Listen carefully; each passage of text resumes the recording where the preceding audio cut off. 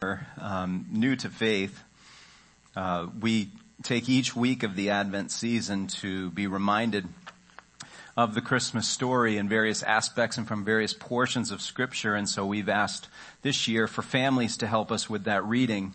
And then we light a candle that represents, as we already heard, one aspect of the story. So we'll be doing this and building on this throughout the next 4 weeks, Lord willing, as we approach the Christmas holiday. So that is the signal of the arrival of Christmas to us right now. This is, I don't know if you're ready for it. Anybody here not ready for Christmas?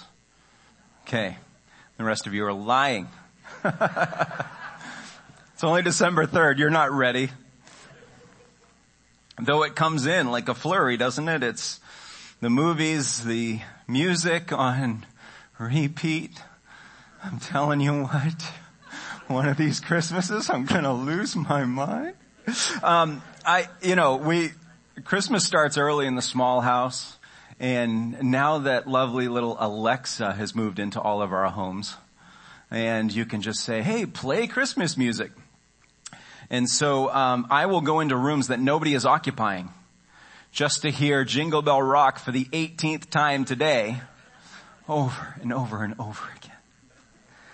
Because of my angst about the repetitiveness of these kinds of things, I have been somewhat labeled a Grinch in my family because everybody wants to start Christmas early. I used to freak out about that. I used to be, it's not even Thanksgiving yet and all this kind of stuff. Now I've passed that torch on to my oldest son. He's now that complainer in his house, I think. But in my old age, I've just given up and I've said, whatever. You want to put up trees in October? I don't care. Whatever you want to do.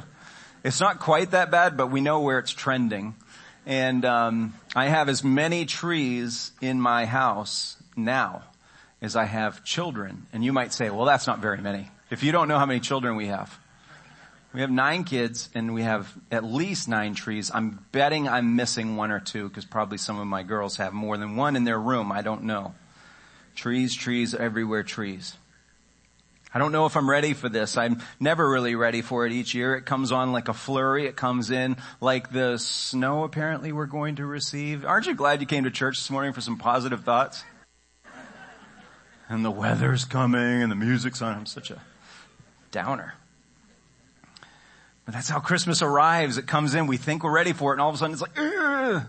The pace has hit us and all the preparation, I wasn't going to eat so much this year. And then all of a sudden everyone's like, here, try this. And it just comes at us. And then the blinking sweaters and all these other sorts. I just don't know. But on a more serious side, then too, we're not quite always prepared to deal with some of the family stuff that we have to deal with, or the other consternations in our lives, maybe surrounding our work or our bills or those kinds of things. And Christmas has a way, at least culturally speaking, of sort of heightening some of the stress and the anxieties that come with that. And while we might be tempted to just lament the fact that Christmas comes in that strong and that erratic, if you will, that this is really what Christmas was meant to be. And you're saying, no, it's not. Every year we fight for this is not what Christmas was about. No, the activity of Christmas was not what it was meant to be, but the invasiveness of it was. The fact that it would come and arrive in such a way that people weren't really prepared for, not really ready to wrap their hearts or their minds around, that was the point of the way that Jesus arrived. It is the way it is meant to be. At least it should be. Maybe the fable that you probably have heard before would help set the stage for us here. The one where the traveler going through the desert with his camel sets up his tent for the cool nights. And as he's in his tent, the poor camel on the outside is kind of shivering and everything. So he pokes his head in and says, "Is it all right?" Because in the fable that a camel can talk. "Is it all right if I just keep my head in the tent because it's awfully cold out there?" "Yeah, I'm sure that's fine."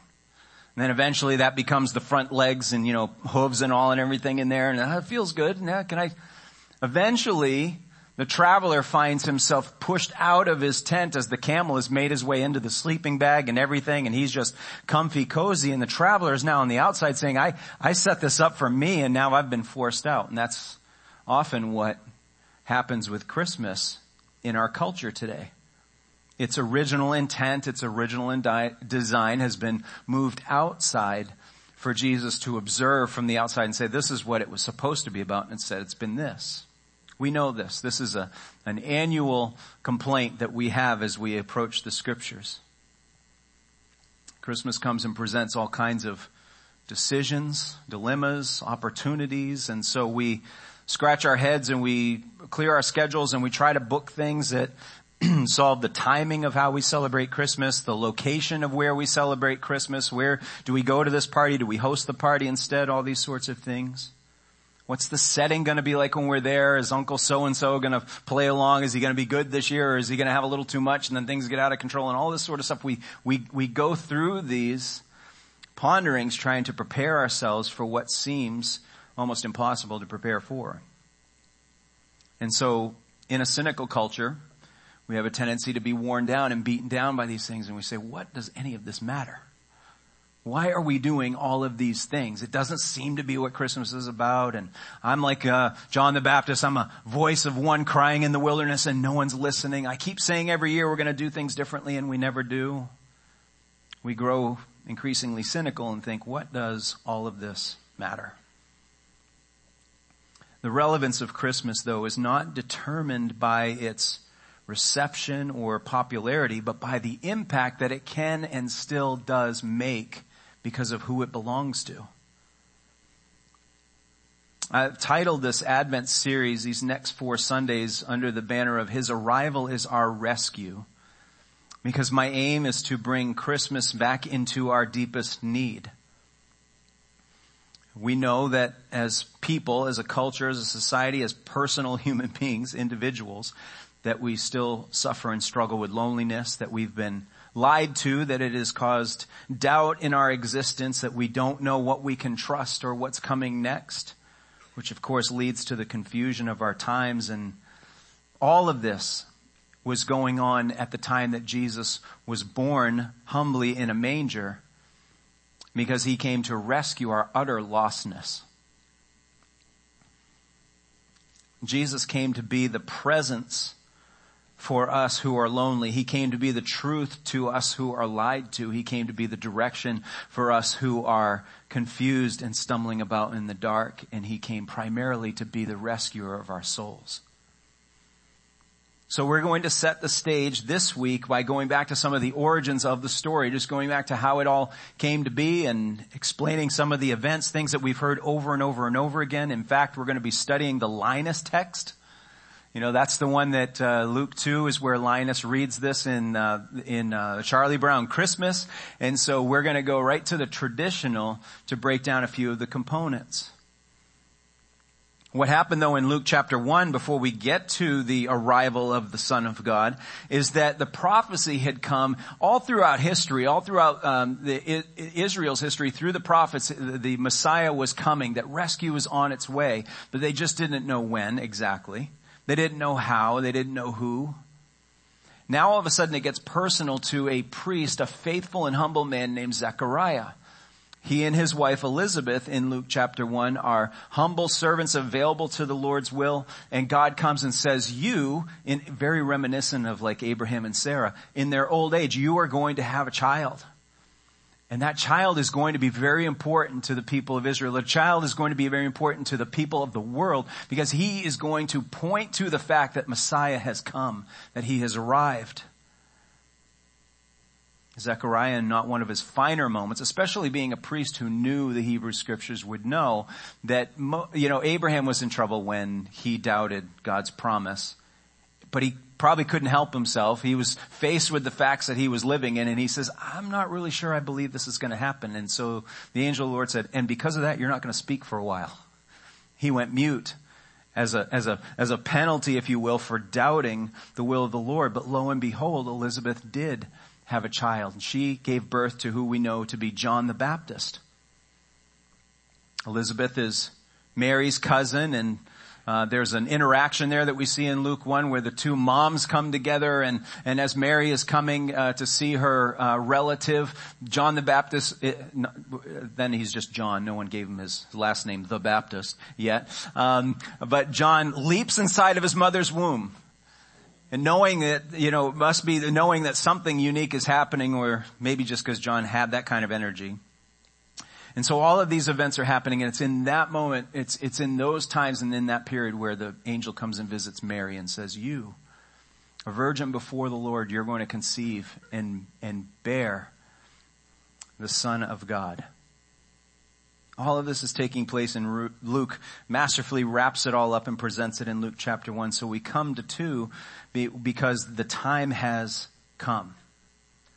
So in answer to our practical question, and of course we're not just going to answer these questions practically from the surface level. Like if I said, does it really matter when we celebrate Christmas? We'd be thinking in terms of our immediate context. In our family, we celebrate Christmas 2 or 3 different times, depending on when the families can get together. Does that stuff really matter? Is God so locked in on the time and the season that these things should matter to us? But we're going to answer that question deeper. I am not weighing in on when you have your Christmas parties. All right, I'm not here to set any new traditions or tell you that yours are out of whack or any of those sorts of things. But instead, we're going to look at what does it mean when Luke says in those days in verse 1, what is he referring to? What days? What's taking place? What's happening here? Because I'm contending that the time of day in which we celebrate Christmas, or the season in which we celebrate Christmas, matters. But I am not contending for an hour of the day or a winter season versus a summer season or any of those things. Throughout the scripture, we see night compared to something that is metaphoric for our lostness, for our stumbling around in the dark. We even associate Christmas in so many ways with evening, our carols, our traditions. We all think of Christmas often as the sun's gone down, the snow is falling, and we're having our celebrations and our gatherings in the evening. We picture the arrival of Jesus in the evening. We picture the wise men and all the activity of the manger taking place, and the stars are out and everything. That's where our minds go. Well, the scriptures don't move us very far from that, because the metaphor that it plays out is that when Christmas came, it was at the peak of our lostness, and our lostness is equated with darkness. And even though we've come to celebrate Christmas in December, the biblical clues are that the actual event of Jesus' birth wouldn't have happened in the cold darkness of winter, but would have been more at the time where they could be in the fields, which would have been between March and November, cultivating the land. These aren't fields that are just kind of like blowing with overgrown grass and that kind of thing. This is workable land. And this is all happening in a season where this land could be cultivated. And those that were working the land, if they were faithful to the Lord's command, they'd remember in Leviticus the instruction for gleaning from your own field, and then also leaving the gate open, so to speak, for others to come in after you've gotten your harvest, to leave the gate open so that others, the poor and the marginalized and others, can come in and gain something from what you've decided you don't need. And you've left some for them, and you could even have an opportunity to be even more charitable by saying, okay, I know we could take all this, but we're going to leave some because we want others to come in and benefit from that. This was all taking place from that March to November season, but most likely their gleaning for those tilling the fields and harvesting the fields and stuff would have been June or July. And the shepherds would have been allowed in somewhere between middle of August, early October, that season. So as the angel comes to the shepherds and says, go to Bethlehem and see the baby in a manger, the angel is coming to them at a season that is well before what we recognize the Christmas season to be.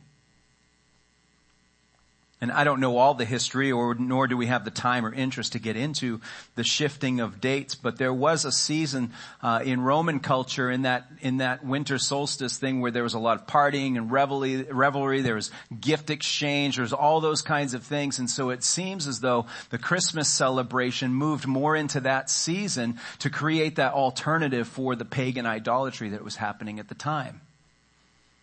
I find it interesting, sometimes we get picked on, if you will, as a Christian culture, from those that would say that none of this matters by saying, you don't even celebrate when Jesus came and all that stuff. You guys are all over the map with this. But if we look closely into the migrations of things in history, we see that most of them have important points. They don't just happen automatically, or someone was too ignorant to see a calendar or to know what some of these clues were in the scriptures. The point, though, is that the time of day or the season has much deeper significance to us than just what time of day or what month do we celebrate Christmas. Because as I said, this darkness that the scripture speaks of is associated with our lostness. We know that darkness is over our moral landscape. We know that it has invaded our politics. We know that it rests over our institutions. And if we're being honest, it lives within us as well. We ourselves were born in utter darkness. John, in announcing the arrival of the light of the world, he has this to say. He says, and this is the judgment. The light has come into the world, and people loved darkness rather than the light because their works were evil. It's important before we get to the celebration of Christmas and the joy of it and all that we appreciate now that we're looking back on Jesus' arrival. We have to understand the condition that was taking place at the time, and we're also going to advance it to our condition today. The light came to break into real darkness, but darkness was unable to break itself free. I heard something along those lines in Pastor Gary's presentation at communion. We are unable to save ourselves. And this message from John even says, and we don't even really want to. That when we're in that darkness and we're so trapped in it, that we're so favored, we so favor it, that it's comfortable to us. It's familiar to us. And light comes in and invades, and it's like flipping on a light after your eyes have adjusted to the darkness and you kind of see the furniture. Someone comes in and just flips that switch and you're like, oh, a little warning, please. This is the arrival of the light of our salvation. Again, as we spend a little bit more time looking at our need and why light was required, we have to understand that the darkness of our condition says that we were sinful by nature, but also by our own choice. David had said that he was brought forth in iniquity, and in sin did his mother conceive him. Now, of course, he's not just speaking for him. He's not saying, yeah, I had a bad upbringing or I was off to the wrong start. He's speaking for all of us. That we were brought forth in iniquity. That because we are relatives of Adam, we were conceived in sin. Before we could do anything wrong, we already were wrong. That's dark. That's bleak. That's hopeless. That's the cold of winter. That is all of the depth of how far gone we were. The scriptures tell us that our sin ran deep and broad. It was broad because it affects all of us. It's a universal problem. We heard already that Romans 3 says that all have sinned and come short of the glory of God. But our sin runs deep in the fact that it affects everything in us. Jeremiah had said that our hearts are deceitful and desperately wicked. That's why in our announcements we got the recap of the women's retreat. The reason why the heart of every issue is the heart is because that is the center of who we are. And that is that is what Jesus came to redeem and to win back to himself. Because in our hearts dwells no good thing. Our sin runs broad in that it affects everybody. Our sin runs deep in that it affects everything about us. Wouldn't it be nice if there's just one part of our lives that didn't have some kind of taint to it or some kind of disadvantage? But no, the scriptures tell us that all of us, through and through, is tainted with sin apart from the rescue of Christ. So the result of that condition is that we become alienated from God. In our minds, we go back to the Garden of Eden in Genesis, and we see that as Adam and Eve sinned, the consequence of that was, yes, a death would come, never God's intention that his creation would die, but now that's been sentenced on them. But now you also have to move out. You can't stay in perfection anymore, that they were kicked out of the garden, and that is what we have become. In the death of our sin, we are now alienated from God. and even under God's wrath. Because of God's holiness, he rejects evil. In Romans 1, we see that for the wrath of God is revealed from heaven against all ungodliness and unrighteousness of men, who by their unrighteousness suppress the truth. This is not a jingle bells kind of Christmas message, is it? It's important for us to understand why Christmas had to come, why Jesus needed to be born, because that's where we find hope and celebration. It matters when we celebrate Christmas, because the hour we live in is bleak and hopeless without the rescue of Christ. Paul, in quoting the prophets, has said that in a favorable time I, that's God, listened to you, and in a day of salvation I have helped you. You see, as the scriptures points to the darkness as being metaphoric to our lostness and our inability to save ourselves, it also helps us to see that the day is when we seek salvation. So Paul says, behold, now is the favorable time. Behold, now is the day of salvation. So to answer our first question, does it matter when? Of course it does. It is only Christmas in the daytime. Second practical question would be, does it matter why we celebrate Christmas? We have clearly lost our way, culturally speaking, on the whys, but why does it matter? Are we able to explain it more from just a historical perspective to understand why we do? So the scripture, we'll go back to the beginning of Luke 2, says, in those days a decree went out from Caesar Augustus that all the world should be registered. Your version might say taxed. This was the first registration when Quirinius was governor of Syria, and all went to be registered, each to his own town. What I want us to see from this is that there is a human occasion of events, as is always the case. Mankind orchestrates certain things, sends certain things in motion, thinking we answer to ourselves is just the best idea we could come up with at the time, or this is what I want to see happen. And all of those things answer to the sovereignty or the power of who God is on his throne.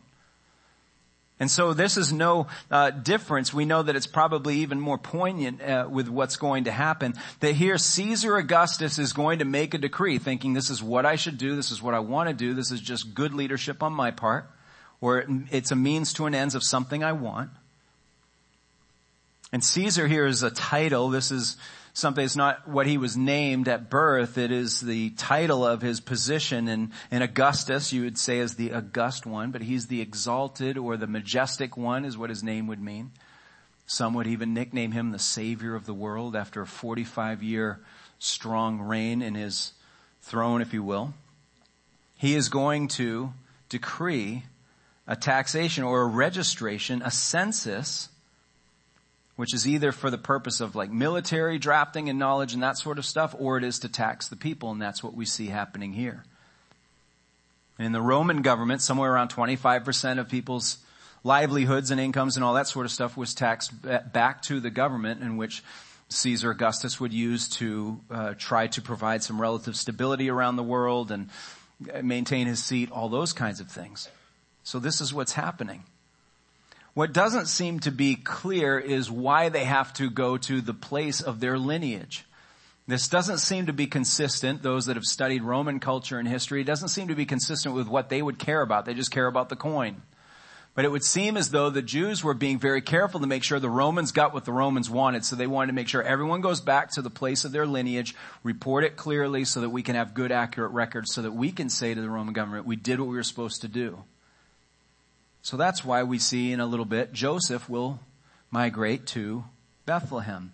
Though he's not living there, that's where he's from. His family lineage is from. So that's where they're going to travel. But all of these things under human direction, as we said, are really under supernatural direction.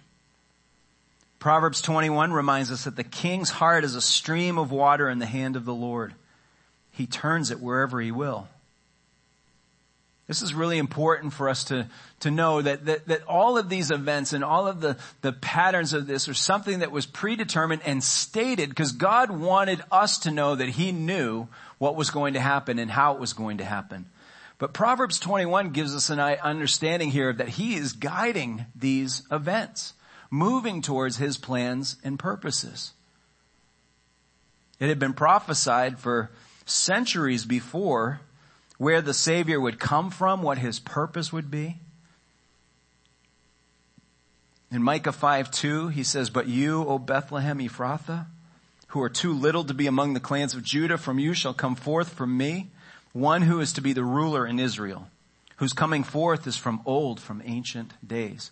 He will come from Bethlehem." But Joseph doesn't live in Bethlehem. How is he going to get there? Because God knew and orchestrated, you can sort out the theological lines there, that Caesar Augustus would say, "I want everyone to be taxed." And the Jews would have an expectation and a system. He needs to do that in his place of lineage. Coincidentally lining up with the prophecy from hundreds of years prior.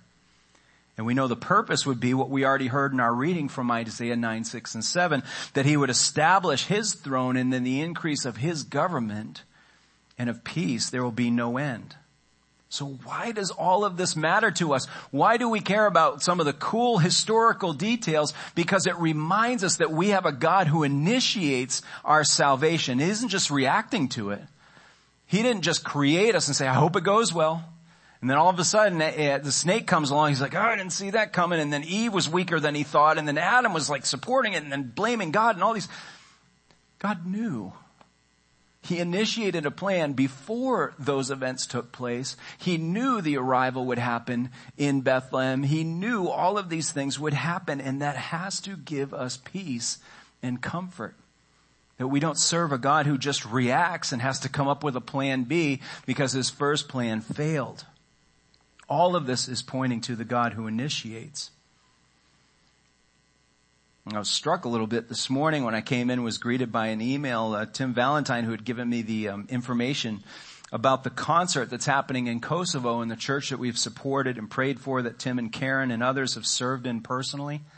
They're having this concert in an environment and in a political situation that wouldn't be real favorable to a lot of Christian progress in that sense. And they're having this public concert, a worship concert and stuff right in the church. And so we prayed about that last week, praying for the Lord to do incredible things. And we got our times a little bit confused. I think it's actually happening somewhere around our noontime today. We thought that maybe it would come and gone by the time we met this morning, but it's still being prepared as we speak. And they had an event this week where, I say an event, but they had a circumstance arise this week that the landlord of the property or something, person next door, had a son who was involved in a robbery and murder.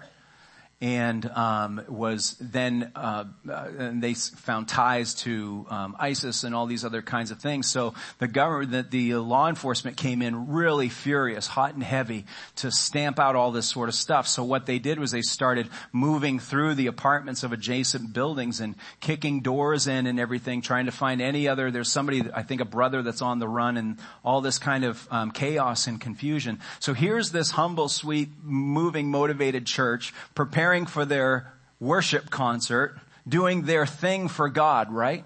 To have all of this literally land on their doorstep, to have their front door completely obliterated and knocked in, to the extent they had to grab their most valuable things and go stay with somebody else. And right in the middle of all of this stuff. Now, I think most of us would say that compared to something like the Christmas ham going wrong, this really messes with their Christmas plans. This really messes with all the things that they thought they were going to accomplish for God's good. What purpose could God really have for doing these things when it seems like everything else that they were putting their energies to would have given him glory? Was his glory robbed because all of these things have been taken from them and all this chaos has ensued? Maybe as a result of this concert going through, despite all of this uncertainty and all these difficulties, that his glory would be seen to a greater magnitude? We don't know his end in all things, but we know because he brought Christmas at the location and the time and for the reasons that he said he would, we know that he hasn't taken his eye off of us, nor off of the Kosovars, that they are preparing to worship the Lord in a powerful way in just mere hours, even though so many things in their lives have been turned upside down. It doesn't matter where we celebrate Christmas. Verse 4 says, "And Joseph also went up from Galilee, from the town of Nazareth to Judea, to the city of David, which is called Bethlehem, because he was of the house and lineage of David, to be registered with Mary, his betrothed, who was with child. And while they were there, the time came for her to give birth, and she gave birth to her firstborn son, and wrapped him in swaddling clothes, and laid him in a manger. This passage is, yes, pun intended, pregnant with physical landmarks and locations and things that we can look at and be amazed by all that God is accomplishing. Again, not the time nor the expertise or history to dig into all of that, but there's some very important things that we can see.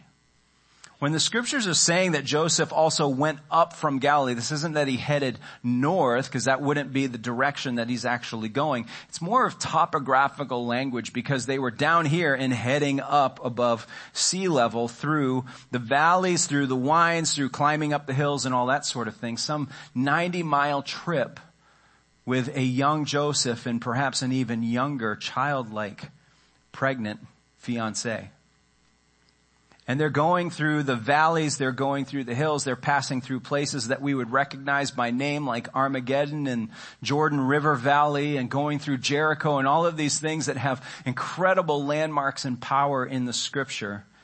And they're journeying through all of those things while she is young, scared, excited to some extent, because she's bought in on the mission of God that the angel of the Lord has told her to embrace. So she's in, but she's young. She's 14-ish maybe. Mary was very pregnant going on this journey. Now, I want us to see just one little takeaway from this. Think about the journey that God would send his faithful servants in Mary and Joseph on, and all the terrain they'd have to uncover. If we could just see it all play out, how uncomfortable and difficult and scary and treacherous it was. Does this not speak to the lengths that God will go to bring us our salvation?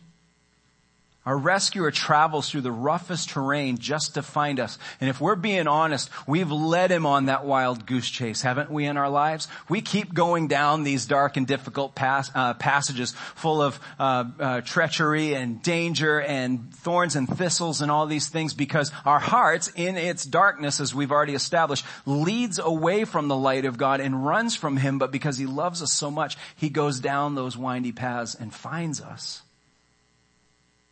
He'll go through the discomfort. He'll go through the threat. He'll go through all of those things to reach us. We worship from time to time with the song that says there's no mountain that God won't climb up. There's no darkness that he won't light up while he's coming after us.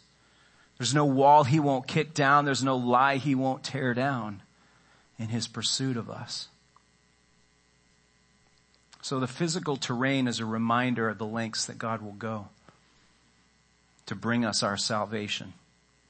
The little reference here to the swaddling clothes, and it's important, I'm sure, for more reasons than I can identify. And a lot's been speculated about the swaddling clothes and being laid in a manger. But the bottom line here is that there's really no for certain knowledge as to why this was important enough for Luke to continue to mention, and for the angels to point to the shepherds and say, "Go look for the one who's wrapped in swaddling clothes." My mind goes immediately to the care of a mother who wraps her baby in tight. It was one of the funniest things for me. I didn't know before we had children. I didn't know babies were wrapped this tight. And so I started seeing the technique, and it was just like this baby's like packed in. Just this big red head sticking out and just wrapped tight around this thing. And I was like, boy, there's a body in there. I mean, that's tiny. How is that happening? But it gave that security and that sense of like being back in the womb and the safety of that and everything. It's the most adorable thing. And so I started getting good at, tight packing and all this kind of stuff, and it was a lot of fun. And I think my kids are okay as a result of my attempts, but I'm not sure. So I see the mother's care in this. I see just normal, that's how you raise children. But some have speculated, and again, I am underscoring this is speculation, okay? Please keep that in mind. But it wouldn't be beyond the Lord or unlike God to have multiple meanings for the things that he does and things that he wants us to see. Some have said that travelers in those days would go on long journeys, especially those that would be pretty dangerous, packing their own somewhat like burial preparation clothes, which sounds weird to us. If you die on the journey, you can't pack, you can't wrap yourself up. But as a courtesy to those who might have the kindness to find them and deal with the body that they're finding, that there would already be some cloth in their pack or something that they could use to start wrapping the body. Again, I don't know these things, but I've come across some of these educated stories and stuff and wonder, well, that's interesting because we know that our Savior came to die.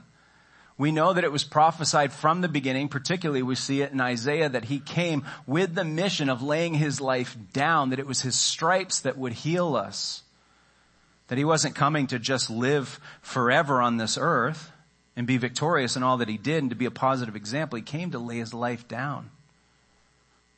Underscoring some of that a little bit more, that others have said that these shepherds might have been priestly shepherds, and those shepherds were the ones who would raise lambs in particular towards the sacrifice. So the firstborn lamb would come out and they'd say, okay, we want to make sure this one's preserved in perfection so it can be a future sacrifice at the altar for the sins of the people. And so what they would do is wrap that lamb tight to make sure it would protect itself from its own wobbly condition and its inability to keep itself from danger, to make sure this one's been set apart specifically to give its blood. I find those things to be very fascinating, and I don't have a hard time believing that the Lord built all those things into a tiny little phrase that he will find the babe wrapped in swaddling clothes and laid in a manger. Perhaps you've done your own study on this. Perhaps you've seen really what a manger looks like. I find these to be much more artistic and more pleasant to look at than what I've had described for me for a manger. But it would probably be more like a caravansary, which is just a hotelish kind of station for travelers coming through. Stone structures that are like we have these individual places for you to stay. That would be the inn. And there would be a parking lot, if you will, in the center of all of that where you would leave your livestock, your animals. So there would be various feeding troughs made of stone and that sort of thing. And it seems as though that's the kind of thing that Jesus was laid in. Some kind of stone hollowed out whatever that the animals would typically be drooling in and all that sort of stuff. Well, we're going to make this a crib. You moms, you're right to twitch at that thought and to think, I've seen moms care about where their baby is going to be, that what's that first blanket going to feel like and what the nursery is going to look like as it's being decorated and all those sorts of things. I guarantee you that even though Mary was young, this was not her expectation of what her first nursery would look like. And yet that's where she lays him. So there's all these physical indicators to us that things are different and unique but purposeful for a reason. Because we know that God owns the physical, that all things in this life that we can touch, see, and smell have implications for the spiritual. I don't think it's a stretch to see that the manger of which Jesus was laid and which he was born in and laid in, and the clothes that he was wrapped in, point us to the fact that he was humble and he was accessible for our salvation. All that people knew of God was a God of power, one of precision in what he expected, that it was a distance between his holiness and the sinfulness of people. And so God coming in human form, God coming in humility, even in a place like a manger, even wrapped in swaddling clothes like everybody else had to be, now made God approachable. We understand the humility from the aspect of just that would be God's plan, that his own son would be born in those disgusting conditions. Why would he do that?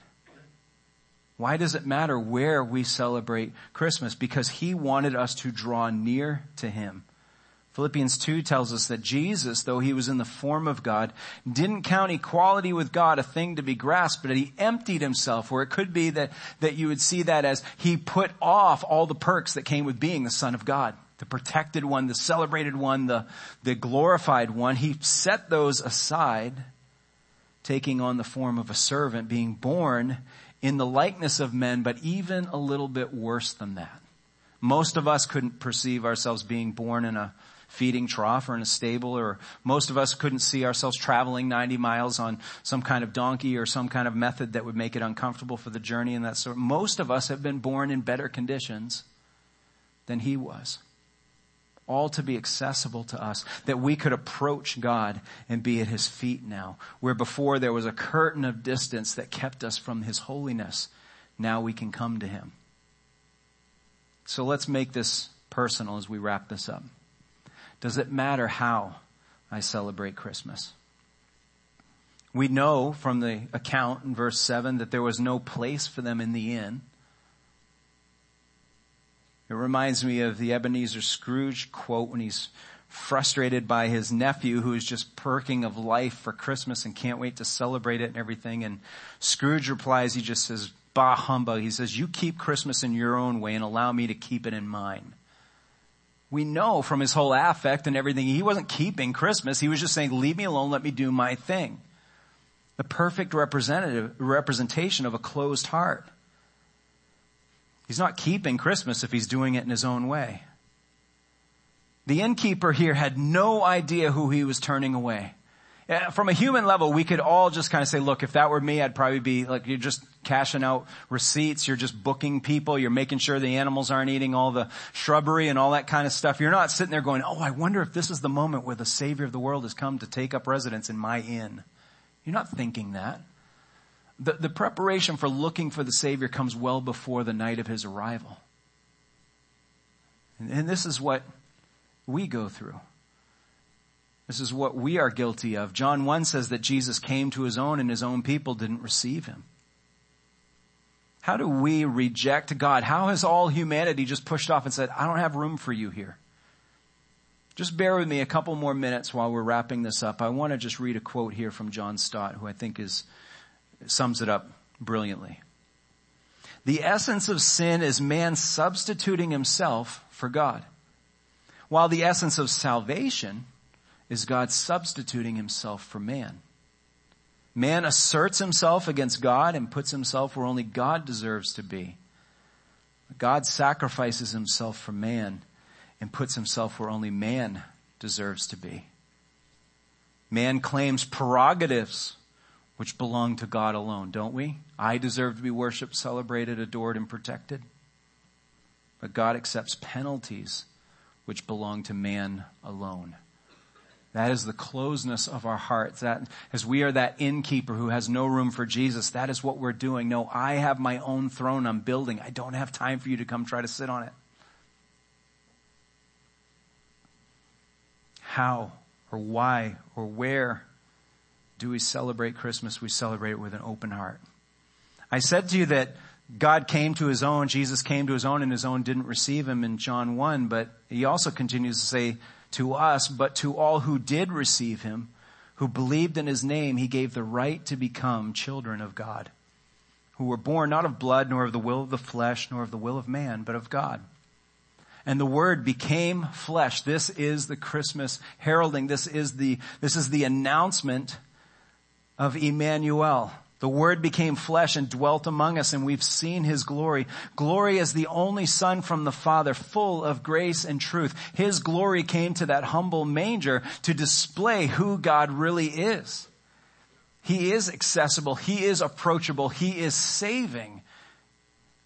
And this is what we miss. This is why we so often close the doors of our inn and say, I'm not interested. I don't have time. I don't have space. I'm not sure I'm ready to follow you into all of this. How is he God with us? To the hungry, Jesus is the bread of life. To those stumbling in darkness, he's the light of the world. To those gripped with anxiety, he is rest for their souls. To those who have seemed to have failed at everything, who can't put anything together, he is the vine that is working through us, that ties us in to his Father. To the fearful, he is the resurrection over our greatest fear, which is death. To the lost, to the lied to the dead, he is the way, the truth, and the life. This is Emmanuel, God with us. So does it matter when or why or where or how we celebrate Christmas? It matters when, because Christmas can only be celebrated in the daytime of our rescue. It matters why? Because Christmas can only be celebrated under the purpose of God's plan. And it matters where? Because Christmas can only be celebrated in the lower places of humility. And it matters how? Because Christmas can only be celebrated in the openness of a changed and receptive heart. So as we're launching into this season and we're taking a beat to just prepare ourselves for all that's coming on like a flurry, do you recognize that God is traveling the dangerous paths of your sin to rescue you in your darkest hour? Do you believe that He is the Son of God that has been sent here to win you to the Father, and that by believing you can have life in His name? It's my prayer that if you're lost and stumbling in the darkness, you make this Christmas the one that you finally receive the one gift you could never repay, the gift of your own heart's rescue. For those of you who are walking in the faith, who know Christ as your Savior, and you have received Christmas into your hearts in that sense, this is our opportunity to bring the impact of Christmas into the darkness around us. We know that we walk in a land of chaos and despair and lethargy and distraction and entertainment and all those things. And we sometimes grow cynical as though there's no way for us to turn this around. There's no impact we can really make. It's just the way it's going out there.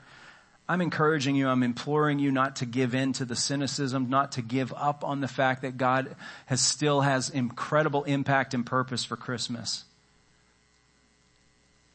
If you are at home, you can see that God has purposed this time for His arrival in your family, and you are the conduit to introduce Him. Rather than seeing everything on the defensive, how is Christmas going to treat me this year? What stresses is it going to hand to me? Look for the opportunity to bring the light to the chaos that Christmas brings to the entire world, but do it under the roof of your own house. As you're working and people are somewhat alleviated that we're moving into the Christmas season, or that they're stressed, not sure what their Christmas bonus is going to look like, any of the other things that we deal with in our work and in our daily lives, understand that God has gone the distance for the rescue of those that are around you. That your compassion and your prayer and your dedication and your thinking of opportunities to shine the light of the arrival of the Savior in the lives of those around you is upon you. And this is an opportunity for us to do just that. I'm going to ask if you would please stand and join me in prayer. And thank the Lord for all that He has done in this time, all that He's done throughout history, leading up to today. Lord, we do want to thank you, God, for your faithfulness to us throughout all the generations. Lord, we recognize that we are most likely a generation to bridge the gap between a faithful legacy of your work and the one that is coming after us, to be able to look back on the faithfulness of God. So I pray that we would be before you in this time. I pray that we'd be mindful of these things. I pray that we'd represent you well. And Lord, we do pray for families that are coming into this time who have significant difficulties and challenges, or maybe health crises or recent losses, and all the things that can make Christmas both a heightened time of joy for many, but also a low time of sorrow for many others. So we pray for your peace and comfort. We know, Lord, that's what you came to provide.